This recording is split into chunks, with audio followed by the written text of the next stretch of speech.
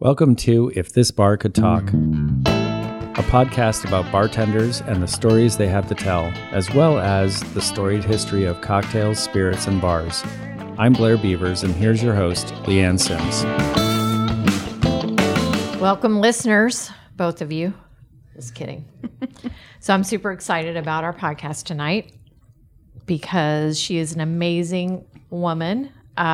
She's an icon really here in Columbus. I've seen her everywhere. I don't even know how she has the time to come and talk to us, but I'm grateful that she has found the time.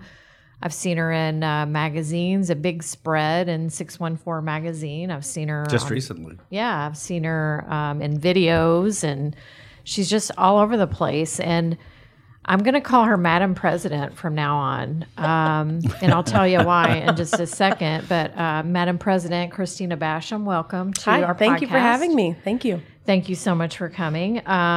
So you are a independent consultant. Yes. You put together drink programs for bars. I do. You are the brand ambassador for Middle West Spirits. I'm actually a sales manager. Okay. Yeah. So I was the brand ambassador for about 2 years. So I've been in sales technically for about the last year. And you just created a new business called Bubbles and Agave. I did. Mm-hmm. Congratulations on that. Thank you. Sounds wonderful. Thank you. And then finally, you are the newly elected president of the United States Bartenders Guild Columbus chapter. That's true. Congratulations Thank on you. that. Is that something that you aspired to for a long time? The USBG was something that was really intimidating to me at first. So I think when I joined the guild summer of 15, I felt really out of my league and really quickly realized that I was where I was supposed to be. I joined the board about 4 months after that. They asked me to come on board because I was so nerdy and I was at every education event. And they're like, hey, we really need like a director of education. We want to create this new position because we just don't have the time to focus on it. It seems like that'd be something that you'd be interested in. I said, absolutely. So at the time, Annie Williams Pierce was the secretary. So she actually is the one who pitched it to me. And so I wrote like a proposal and they said, great, sounds like you're mostly organized and mostly passionate. So so I joined the board November of 15 and then, stayed in that role for a year after that. And then when kind of the elections came about, I was really torn because I was really excited and I wanted to do good and I wanted to actually have a little bit of power to be able to flex my muscles. But to be honest, at the time, I thought to run for a president or VP position, you had to have 2 years on the board, which was wrong. So I ran for secretary and got that.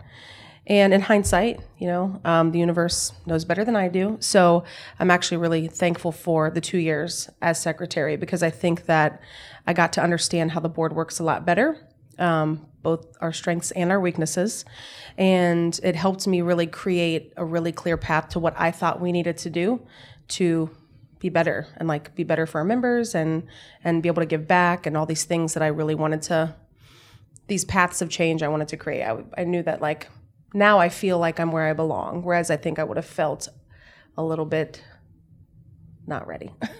So, Madam President, I saw that I saw you're going to be heading to a charity, USBG National Charity Function. Tell me about that. Yeah, incredible. So the USBG National Charity Foundation, I cannot tell you when it was created, but I can tell you that when I applied for what they call the Patron Hacienda trip or the immersion trip. So once you're a member of the USBG, there are a lot of educational opportunities, and a lot of them have to do with travel. A lot of them are brand sponsored, and for me, they're so invaluable. And I've been really lucky to be able to participate in a few of them. So February of 17. In the fall of 16, I applied and I got put on the trip. And it was actually the first Patron trip that was paired with the Charity Foundation. So before, they used to send people down, illegally take you into their agave fields, walk you through their distillery, and send you home and hope that you sold more Patron. But this one, we actually worked in a Orphanage? food bank. Oh, food bank. They basically paired us with a food bank in Mexico, and we got to work with them, and then we got to physically pass out the goods that we had like kind of boxed up and organized to people. It was actually really incredible. Seeing there was a woman who was like 85 and had walked 2.5 hours to come get the goods that we had prepared for them, and That's amazing. yeah, it was That's it was really awesome. cool It was like that they- I get that they emotional put thinking that about it all now. together. Yeah, because you want to do good, and you want to use what you do, your craft for good. But growing up really poor, and not that poor, but it's really cool to see brands spending money, because the Lord knows the big ones have plenty of it, Sure. for good. Yeah. And I know a lot of it is like highlighting their brand and building loyalty, but it was pretty amazing. So that was the first that I'd really heard of the National Charity Foundation. So it's paired with USBG, but it's like a secondary or kind of alignment with them. So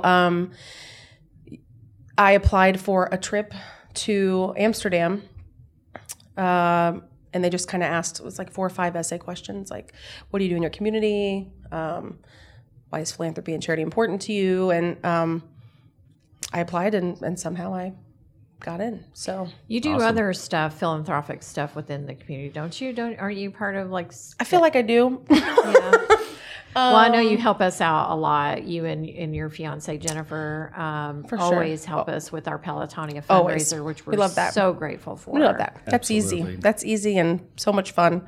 I'd actually been really one of my platforms in my new position with the Guild was that I have been desperately begging to create partners, like charity partners with the Guild, and do at least quarterly hands-on volunteer activities.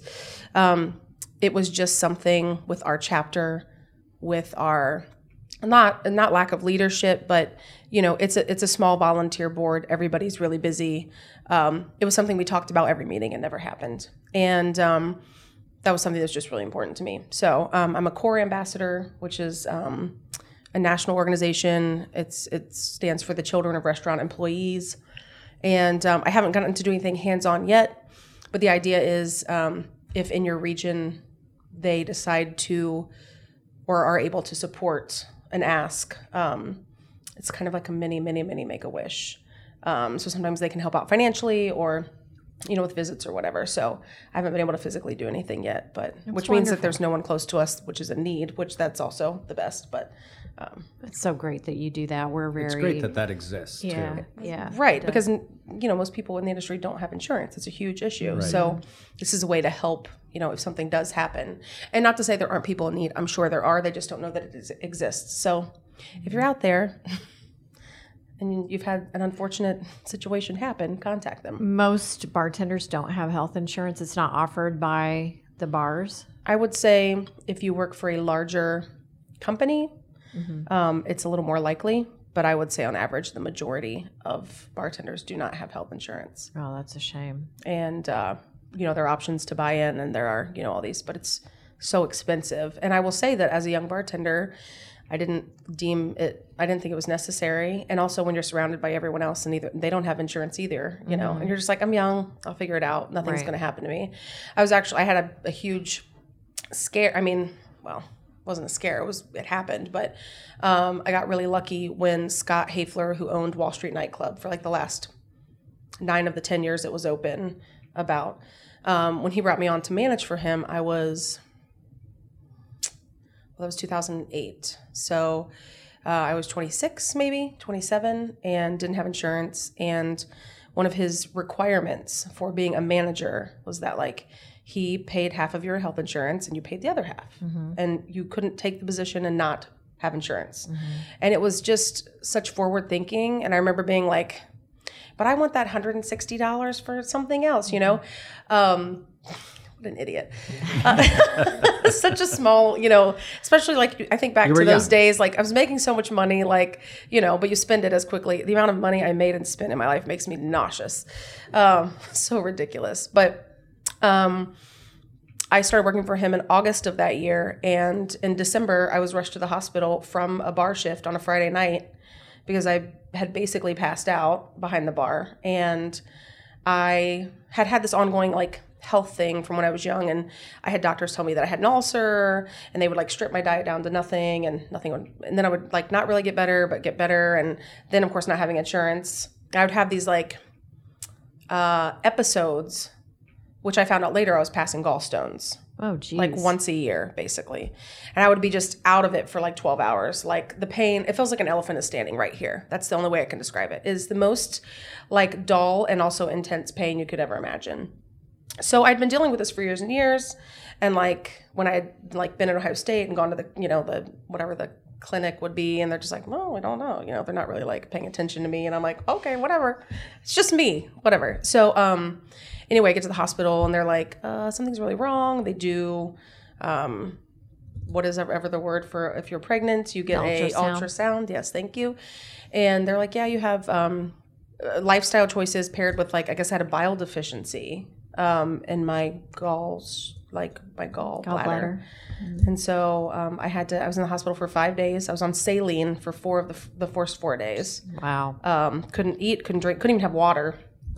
And then they did, there was a first kind of more procedure, and then a secondary surgery. I had a laparoscopy. So, I was in the hospital 5 days, and at the end of it, I had a $65,000 medical bill. Oh, wow. $65,000, and I had a $200 or $2,000 bill. That's awesome. That I was responsible for. But like, if Scott had, can you imagine? Right. Yeah. Yes. I would have been like, bankruptcy, hello, let's start over. By my mid-30s, I'll be, And I know a lot of bartenders end up having plantar fasciitis from standing on their feet so much, but I would think that would be covered by workers' comp. Is there any type of education within the USBG that informs bartenders We're working about on their a lot. rights? We've had, a few years ago during like education focus, we actually did a Thai yoga massage class with Charles Gibson, who's amazing. And it was, I wanted to do that specifically for a few reasons. I love Charles. He's just seems to really get it. I also felt like he didn't judge, like when I was having the initial conversation with him, I didn't feel like I was being judged for my like lack of taking care of myself, He really just wanted to connect with people and to like share his passion for this. And also it made us, we worked in pairs. It made us touch each other. It created an intimacy that I think, you work in restaurants and there's a lot of like physical closeness, but like it lacks a lot of intimacy sometimes. It can be really superficial, especially when you have to be on for your guest. Mm-hmm. So it kind of forced this like touching that I think made people really uncomfortable at first. But I think we all left at the end and felt like super refreshed, and I don't know, you kind of felt like a little bit more vulnerable in a great way, and I don't know, it was really awesome. So every week during USBG National does an education week, an initiative. It's like the second week of October every year. We try to do something related to health and wellness, but it is part of something that we're going to try to do more often. Last year for Education Week, we did a financial wellness seminar, Aperol brunch and Benny's. And yeah, I think the physical wellness is something that we need to focus on, especially like when I was at Tails last year, they're doing kind of more health related stuff and stretching exercises. And at regional conferences, there's usually a seminar or two on how to take better care of your body while you're behind the stick. That's good to know. That's so important. So you're also, I don't remember the term, but you're an ambassador to the city of Columbus? Oh, I'm a CTA. Okay. Tell us about that. Which stands for? Certified Tourism Ambassador. Okay. So it's it's actually an international network through Experience Columbus. And I don't know, I just get to, I think it's all walks of life kind of go in and take a class and take a little test. And Jennifer made fun of me because they send you this big binder and I had tabs on like every 3 pages because it's a ton of like history and landmark related things. And I'm like, oh, if I'm going to take a test, I've got to. And then it was like 25 questions and, I'm like, that was a lot of, I spent 12 hours studying that book. Okay.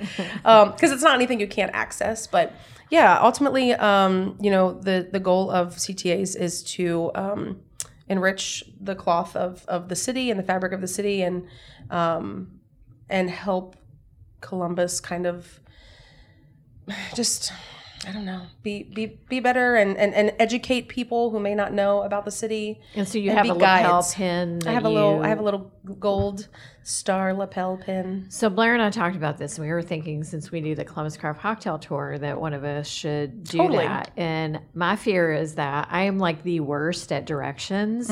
I could get lost in a paper bag. So I was like, if I'm wearing one of these pins, she's great at history, but wouldn't know how to tell people to get. If I'm wearing a pin and somebody asks me how to get somewhere, I would like send them in the wrong direction. You just tell them to get Google Maps or Waze.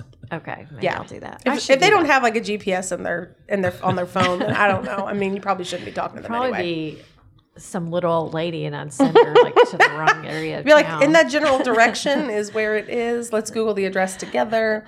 It's kind of a pretty cool thing. And the idea is that like, if I know I'm traveling to another city, I can kind of reach out to that network, because we all have like an online login, and you kind of record points. So for everything that you do that has like relevancy, you get points, and then you just kind of keeps you current, if you will. So for me, it's easy because of my job and my lifestyle. Like, I'm constantly touching people, places, and things that they want you to.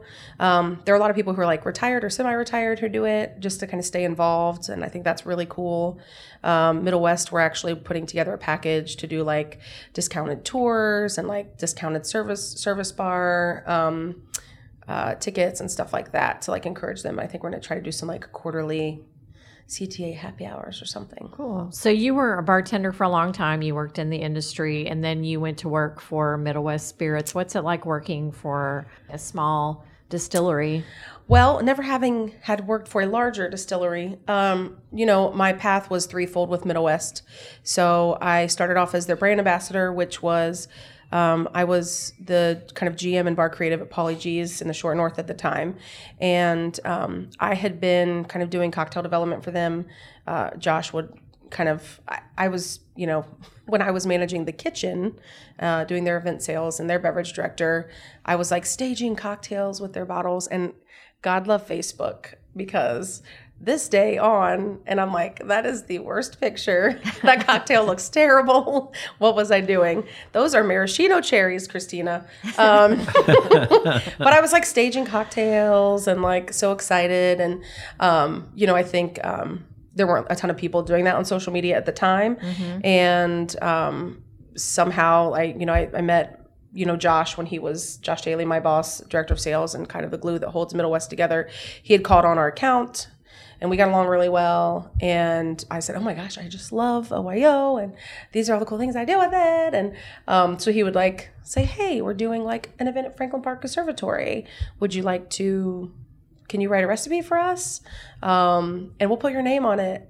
Like, we'll put like the cocktail and your name on it. And I'm like, that is like the coolest thing at the time. And still now, clearly. And so started doing that. And then, Molly Meyer moved into a sales position, and she's no longer with us. She's actually the event manager at Strongwater. But she just needed like cocktail development assistance. I think that we were kind of gaining traction, and it just wasn't something she was super comfortable with. And I think they kind of wanted a secondary person, but not somebody they had to pay a legitimate salary to, which is smart. And so they kind of said, hey, would you, and I know that there were a couple other people who were kind of in the running. And at first they were like, we'd love you to do it, but you're a little bit too busy. And I said, I will make time. So I basically told them that they couldn't tell me no. And so started off as that, and then did that for like about a year and a half. And when they hired the beverage director at Service Bar, I wasn't really needed anymore because they kind of had that person. And then just a few months after that, I left the management position I was in and helped open up Service Bar behind the bar, kind of doing like bar supervisor, did a lot of admin, helped set up a lot of their infrastructure for the bar. And Service Bar is the name of the restaurant. That's our distillery restaurant. Yeah. So did that for 5 or 6 months, and I think I was kind of itching. I loved that, but I think I was already kind of at the point where I wanted to do something else. and Molly decided to change direction. And I remember thinking, I have to show them that I can be a salesperson, because I'm not a salesperson. Really? No, I don't. It grosses me out. What? This is how I look at what I do. I look at what I do. Like, I clearly have a passion for this brand, good, bad, or ugly. And we joke all the time that, like, you guys, like, I've been with you 3 years. You're never, ever going to be rid of me, even if I quit tomorrow, because, like, my name and that brand are so synonymous over the last 3 years. So I feel like I use the portfolio as a vessel to kind of educate people, and to kind of, like, show local pride and to encourage people to put money back into their local economy. And so for me, it has, like, lots of other legs. But it's still sales. It's just not the swarmy sales. Yeah. I mean, it is. It's still sales, though. But I don't love the ask.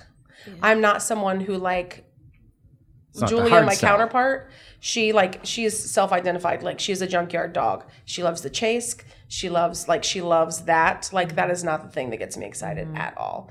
Like, building a legitimate relationship and partnership with someone and really feeling like I can add value to what they're doing. I can teach them to fish. I can give them a better understanding of what they're doing if I can. And there are lots of places that know more than me, but those don't typically end up being the places that we have a relationship, they feature our spirit, they love it, and that's wonderful. But there are a lot of, like, maybe neighborhood bars or, bars that wouldn't consider themselves craft that I hope over the last year I've helped to kind of elevate a bit or make them maybe a little more relevant. And, like, whether it's their cocktail builds or the way that they price their cocktails even, I think there's just, like, there are a lot of bar managers who aren't really equipped, who've never really had proper training. So they get kind of thrown into situations because they have great personality and they're willing to work, but, like, they're never really trained to, like, what that really looks like to be efficient and organized, and, like, this is how you inventory and this is how you would cost a cocktail and, like,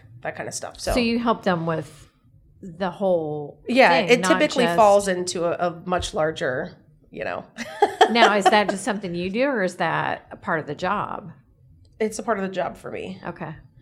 I just don't feel comfortable, like, saying, hey, do you like our vodka? Awesome. High five. See you later. Also, like, when I think about, like, the way my personal commission is structured versus the way somebody from maybe RNDC or Southern, a broker or a distributor, versus me being on supplier side, where essentially I'm a specialist. I have 12 SKUs. That's all I talk about.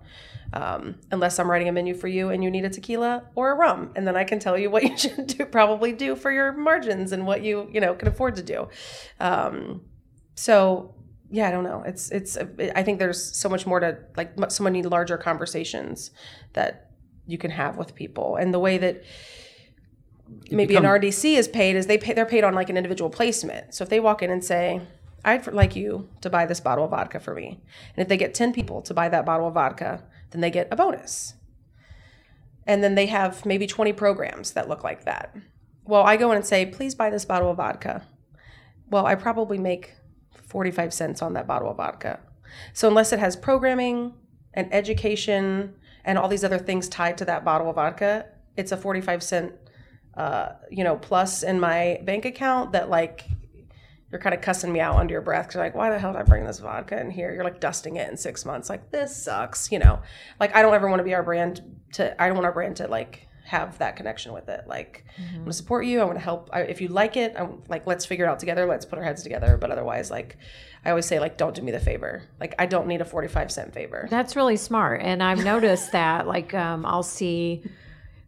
you'll post something, like the other day, I think it was Vim and Pedal cocktail at Little Palace, was it? Oh, I had two Vim cocktails. So I wondered about that, if that was something that you put together so that they would know how to use your product. Which they actually have had that on the menu. Oh, really? It came before me. It's been on the menu the entire time. It's one of their best sellers. It's delicious. It's really, it's like $8, so it's really affordable. So yeah, my budget and my liver do not have the ability to drink and buy all the cocktails that were featured in. I really try to get around and see everyone and know that, like, I'm thankful for their support and try to get them a little social buzz. You know, I'm not like an influencer or anything, but who knows? I don't know. People might see it and stop in, and that's kind of the goal. And also, I really love taking cocktail pictures. But it does seem like it's more about the relationship than just the sale. Oh, totally. So 1,000%. That's why it's different. Yeah. And you don't consider yourself a salesperson. Yeah. You don't like that part of it, but it's still sales. Yeah. It's just a different way of approaching your job. Yeah.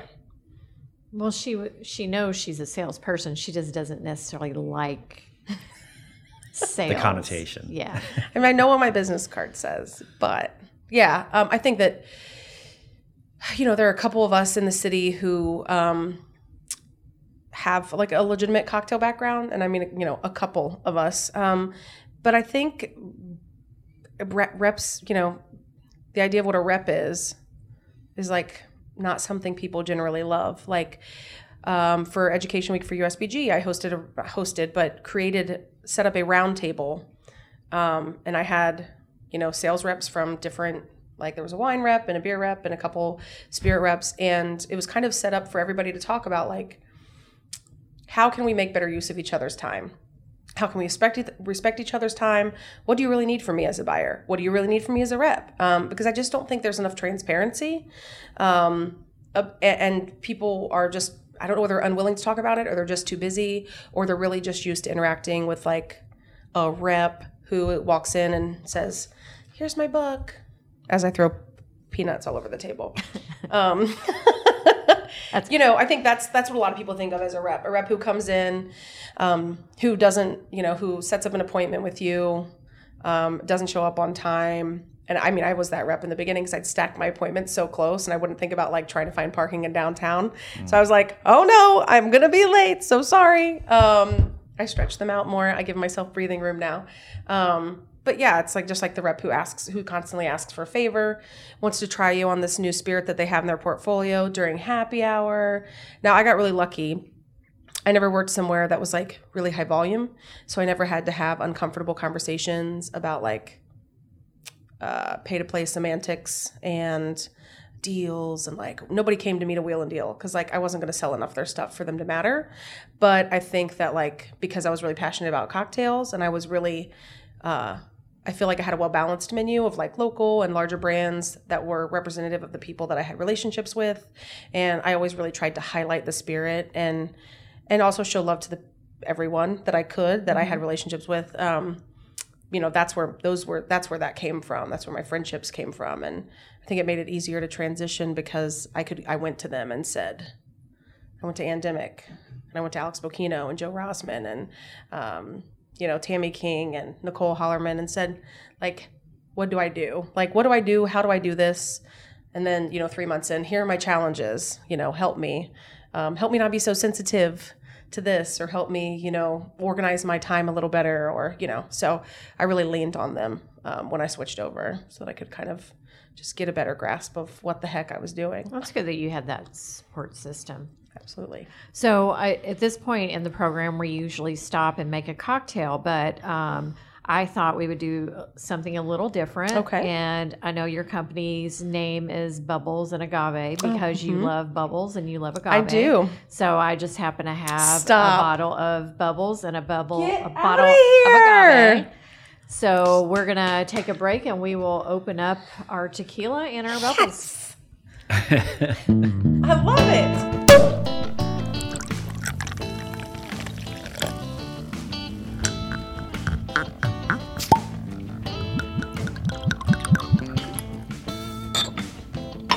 And we are back with a glass of champagne, which is Nicholas something or another. I don't know how to say that.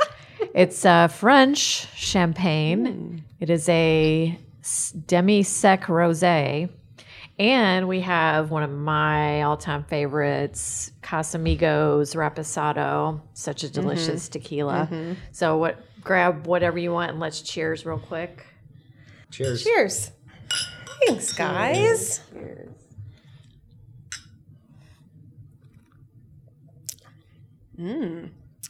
That's really tasty. Not bad, huh? No. Okay, now for the tequila.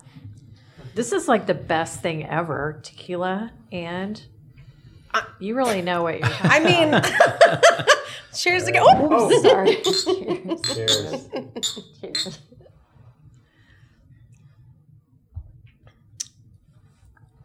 And I didn't think they would, but they go really well together. So I don't know if you know the background of like how this happened. I want to know.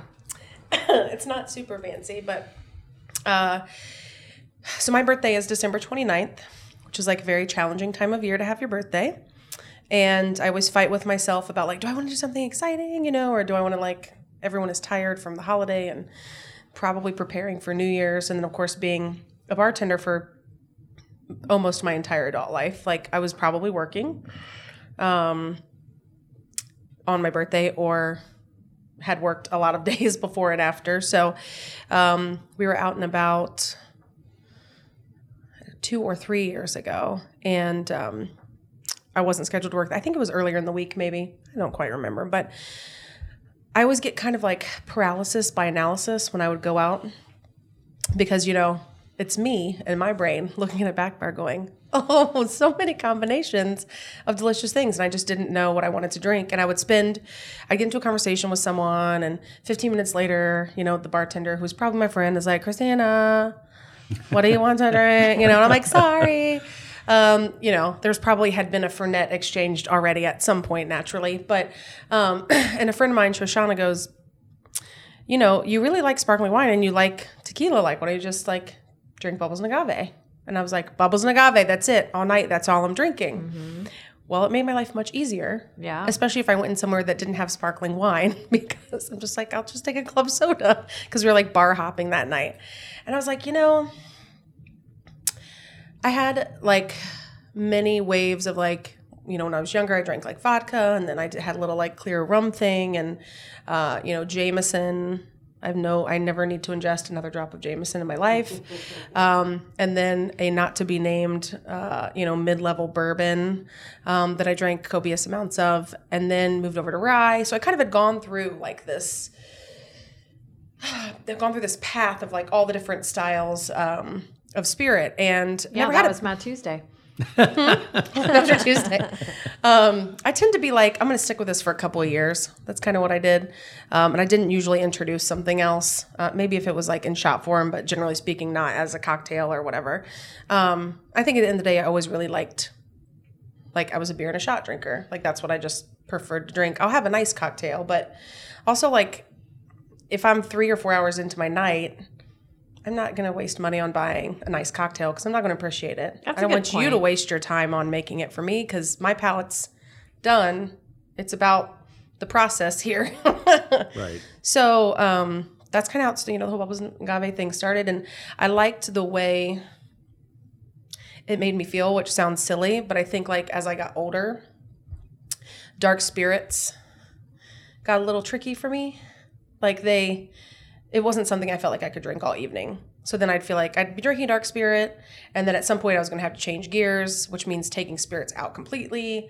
I don't know. Just, it didn't get jerky, but it just got. And I also would be like have an upset stomach the next day after drinking like bourbon all night or rye all night.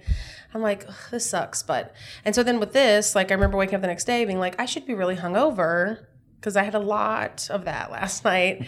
But like, I feel kind of okay. And tequila never makes me hungover. Now, bubbles will. The bubbles get in my head sometimes. But tequila, I think it's because it is from the agave plant and it's nutritious. That's what I'm going with. Absolutely.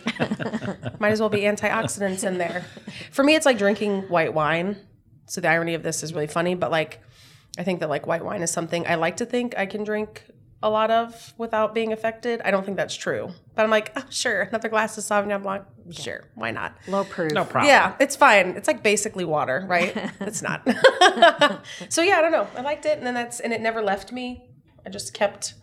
Not that I love Amaros, and I still drink like rye a fair amount, like here and there. But if this is my go-to. Like when I walk in Mouton, they will hand me a glass of bubbles without asking. I like your style. Thank you.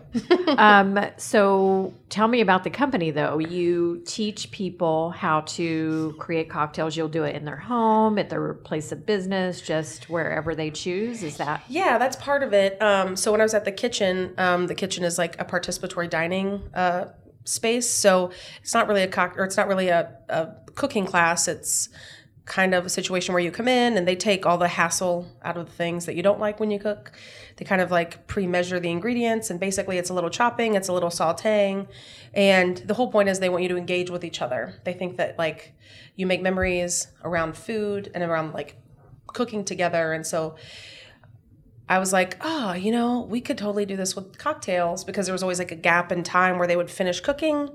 You have like teams who are all dedicated to a single course. And so there was always a salad course or a soup, something that was quite easy. And people would kind of be like, what do we do now? And so we started doing cocktail courses. And it was the idea of, I'd have a cocktail or 2 different cocktails, and I'd have the ingredients out, and I'd have shaking tins and stirring glasses, and they'd come over, and it would be like maybe 3 at a time. And I'd be like, who's had a Negroni before? And like, it's always a challenging one, right? Mm-hmm. Like, what is this pink drink? I'm like, no. That's not what it tastes like.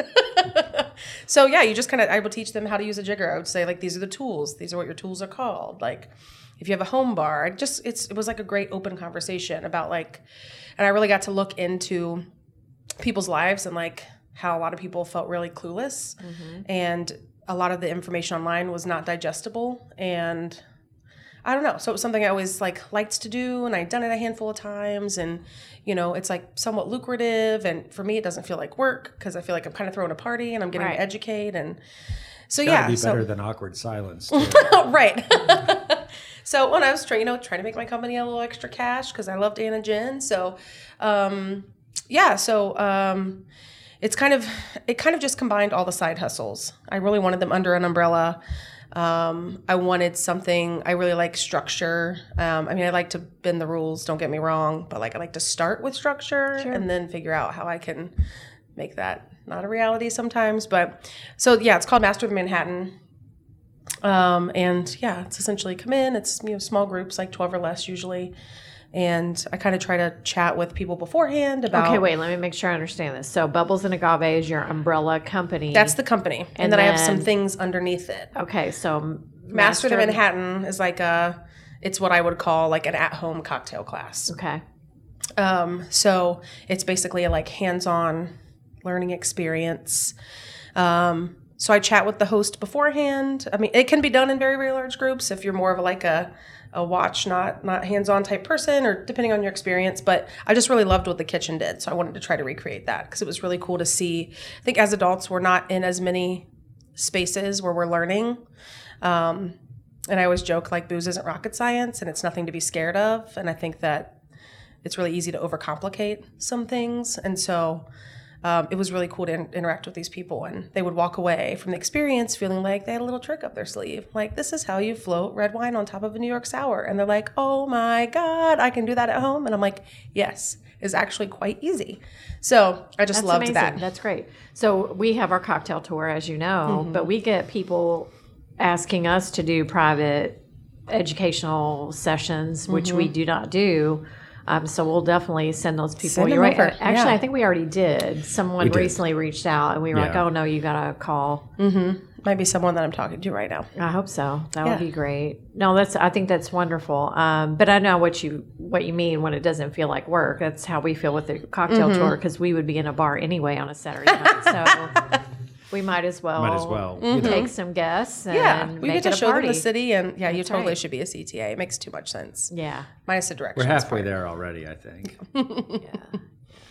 So, and speaking of the Negroni, I don't know if this is just me, but the Vim and Petal gin, there's something about the botanicals, and there are many of them, as you know. There's something about the botanicals in that gin that lessens the bitterness of the Campari and makes a wonderful Negroni. Is that just me, or have you found that as well? No, I agree. To be honest, when I first started working with Vim and Petal, I really loved it as a spirit. But when I was working with it in classic cocktails, all of our gin classics were written for London Dry. And that's cool and everything, but I don't have a London Dry in my portfolio. So I had to figure out how to manipulate classic. Yet. So we do have technically a London Dry, but it's not ours. So we created a London Dry for A&R Creative. So they have many spots all over the city. They have the Crests and the Market and a lot of other places. So if you enjoy London Dry, and it's really fun. There are like some really exciting herbs and things in there, unexpected. You can get it at their locations, and you can get it at our bottle shop too. Oh, okay. Yeah, so it's like a fun. I'll have to look it's for a fun that then. variant. Yeah, it's really cool. I'm pushing to do a Navy Strength London Dry. It's all I want in my life. Oh, it'd be so amazing. Like it would just be so easy. Delicious but dangerous. Right. Hello. We love gin. Bubbles and agave. Delicious Yeah. but dangerous. We love gin, and but we accidentally got Navy Strength The Plymouth. Plymouth, Hey, Plymouth. and it'll knock your socks off. Oh, but for it's sure. delicious. For sure. Well, especially in something like a Negroni. I mean, it's bitter, so you're just already Well, like your palate's already yeah, like we pumped were- and primed. Straight up, martini. Oh, dry. good Lord. Okay. We don't play around. But it incorporates to other things that I really love, gin and vermouth. I love vermouth so much. I could drink it on its own. Jennifer drinks vermouth on the rocks sometimes. I love She's that come stuff. a long way from what she drank when we Sweet started and dry. dating. We like both. Oh yeah. I really like the And white. Quintine, whatever that brand is that Cavalier has. The My Quintine favorite. Royale, I believe. Carpano Antico for the sweet. Sure. Carpano Bianco. dry. Uh-huh. Bianco. But their Bianco's And the good. Bianco, yeah, it is. They do. I mean, Carpano does a really, really good job. Yeah. I just had, oh man, it's not Monaco. Something else in the Cavalier portfolio actually that like kind of knocks my socks off, especially for the price point. Like, I think it's like PKS, poor kid syndrome in the back of my head. I'm always looking at price. Like everything is not just like it's not just this is the cost, but like what is the value, and which is like really annoying sometimes. But gosh, if I remember the brand, I'll find the brand for you because yeah, please do. Love that stuff. it's very, very good. If So we Nicole used to Hollerman be was like here, she that could tell us. too. We would get the economical spirit, but then I was like, why do we Well, do not that? bad. No, Just not the not, economical. Yeah, Not Crystal Palace gin, but no. But I was like, you know what? We should just bite the bullet and buy what we like because we drink a lot, and It's so what we should, like. Yeah, we should drink. yeah, I think that I think I'm just getting to a point in my life where I feel kind of like an adult. I mean, not 100% by any means, but like at 36, should I'm you. like, Getting there. okay, this does not feel what 36 I thought it would feel like. But, I'm like mostly responsible. I don't live paycheck to paycheck necessarily. That has a lot to do with working all the side hustles. But I'm in a place where I can breathe a little bit. So I'm much more willing now to like, buy something. In spirit, I don't really purchase much because I have like a bar of about 150 bottles, but so much of it was from like competing or like being a buyer where you get samples or whatever. And I was never a big drinker at home. Just for me, drinking is totally social. So I may have literally a single cocktail once in a while, but it's just not my thing. So the bottles just grow and grow and grow. And I remember the first time. Sounds like you need a party. I do.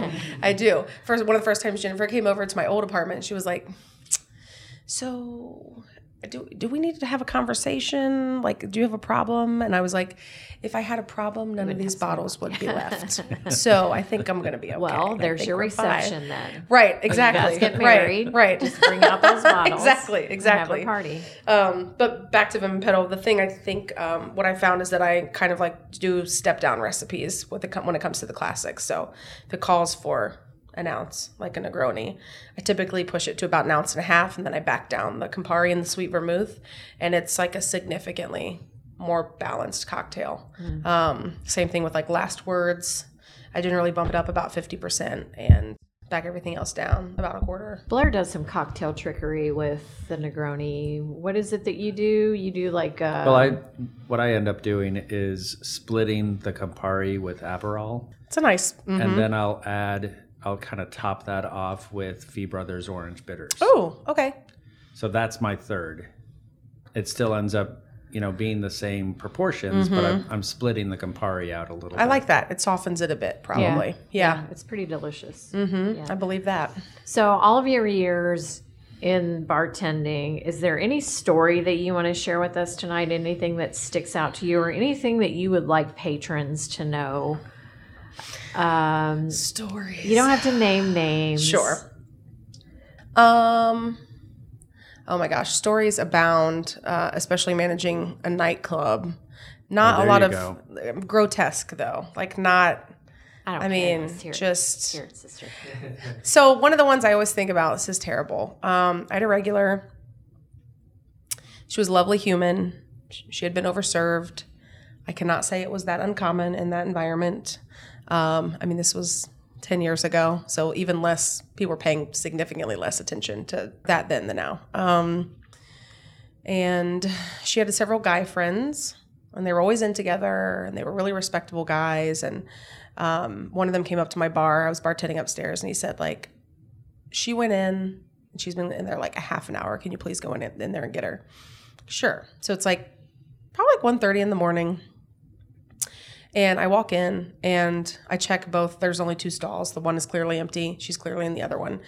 I'm pretty sure she's passed out. So I like hard knock, cop knock on the door. I'm like, hey, are you in there? And she's like,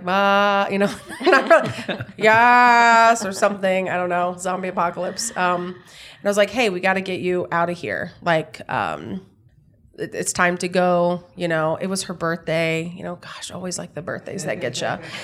And so she unlocks the door and I open the door, and she's standing up, and this poor girl, like, her pants are around her ankles. She's like on her period. Aww. Like, just, you don't want to see that much of your regular ever. And she starts walking towards me. And I'm like, no. Stay where you are. Stay where you are. And, so you're like literally like pulling her pants up for her. And, I think that there are a lot of stories like that.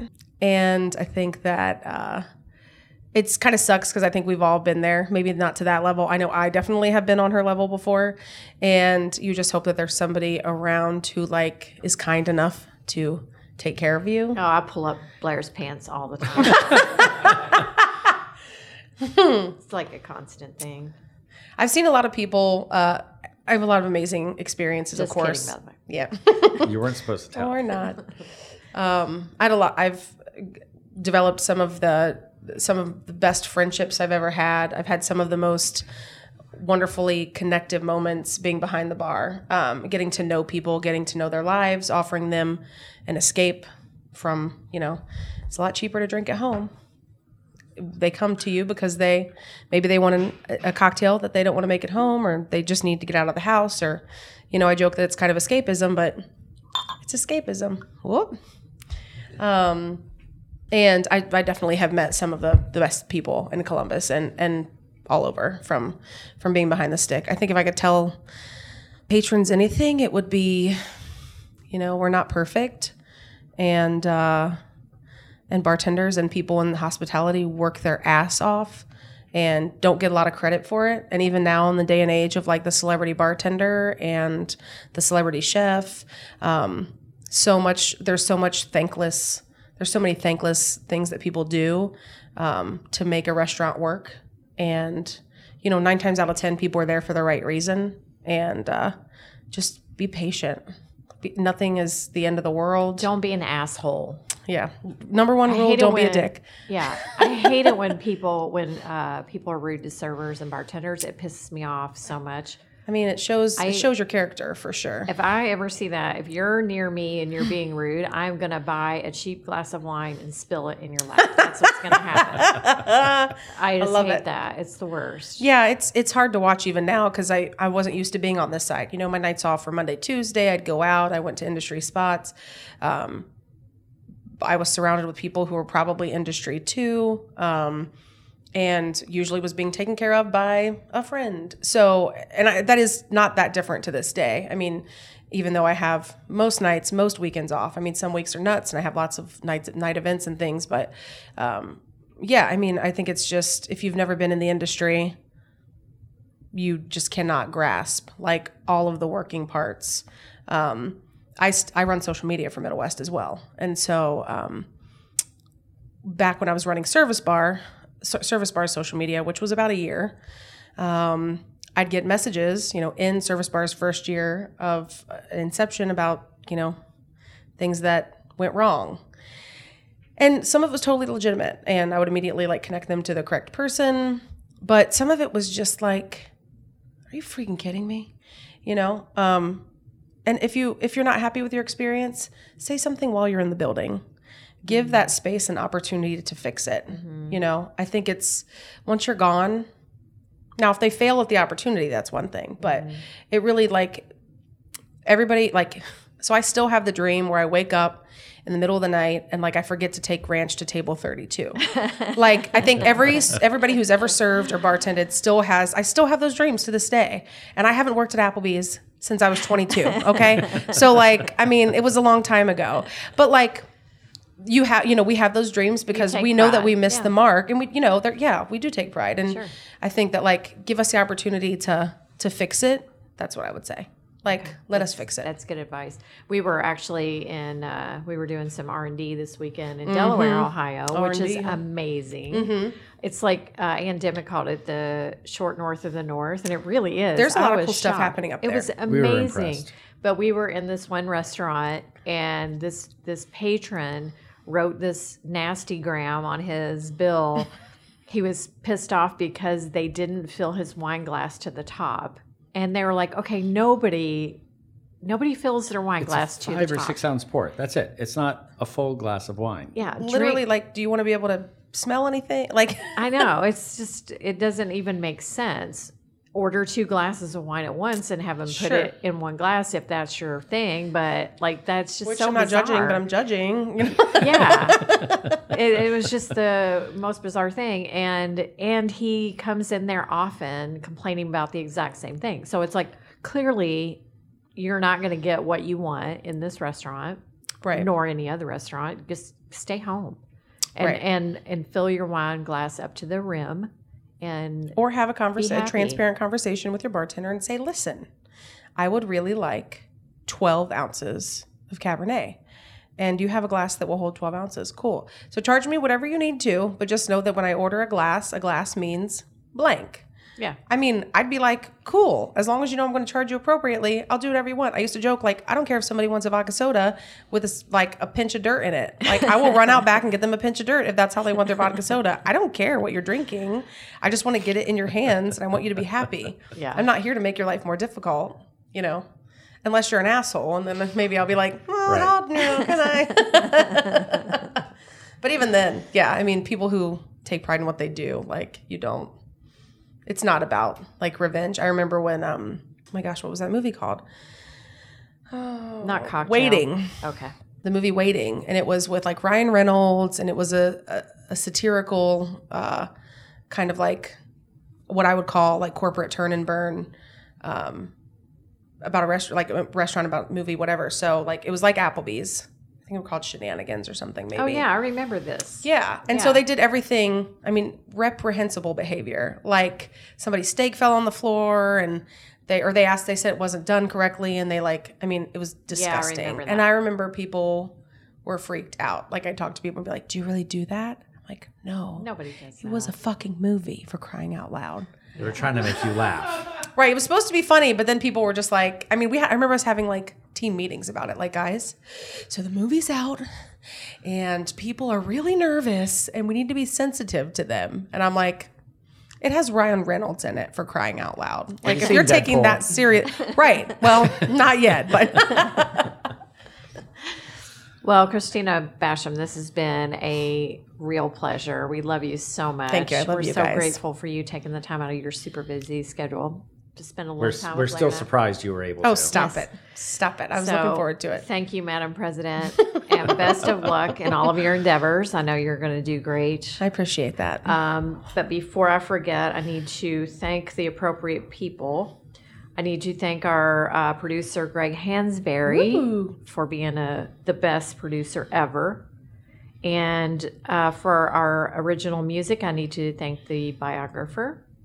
And remember to subscribe to us wherever you subscribe to your podcasts, wherever, SoundCloud, iTunes, Spotify, all of them. But if you could rate and review us on SoundCloud, that would be really great. Check out our website at ColumbusCraftCocktailTour.com for all of our events. We do have several events coming up. And follow us on Instagram at, what's our Instagram? C-Bus Craft Cocktail Tour.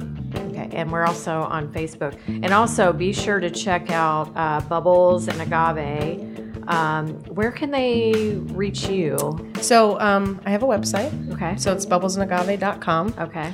And there's like a submission form through that.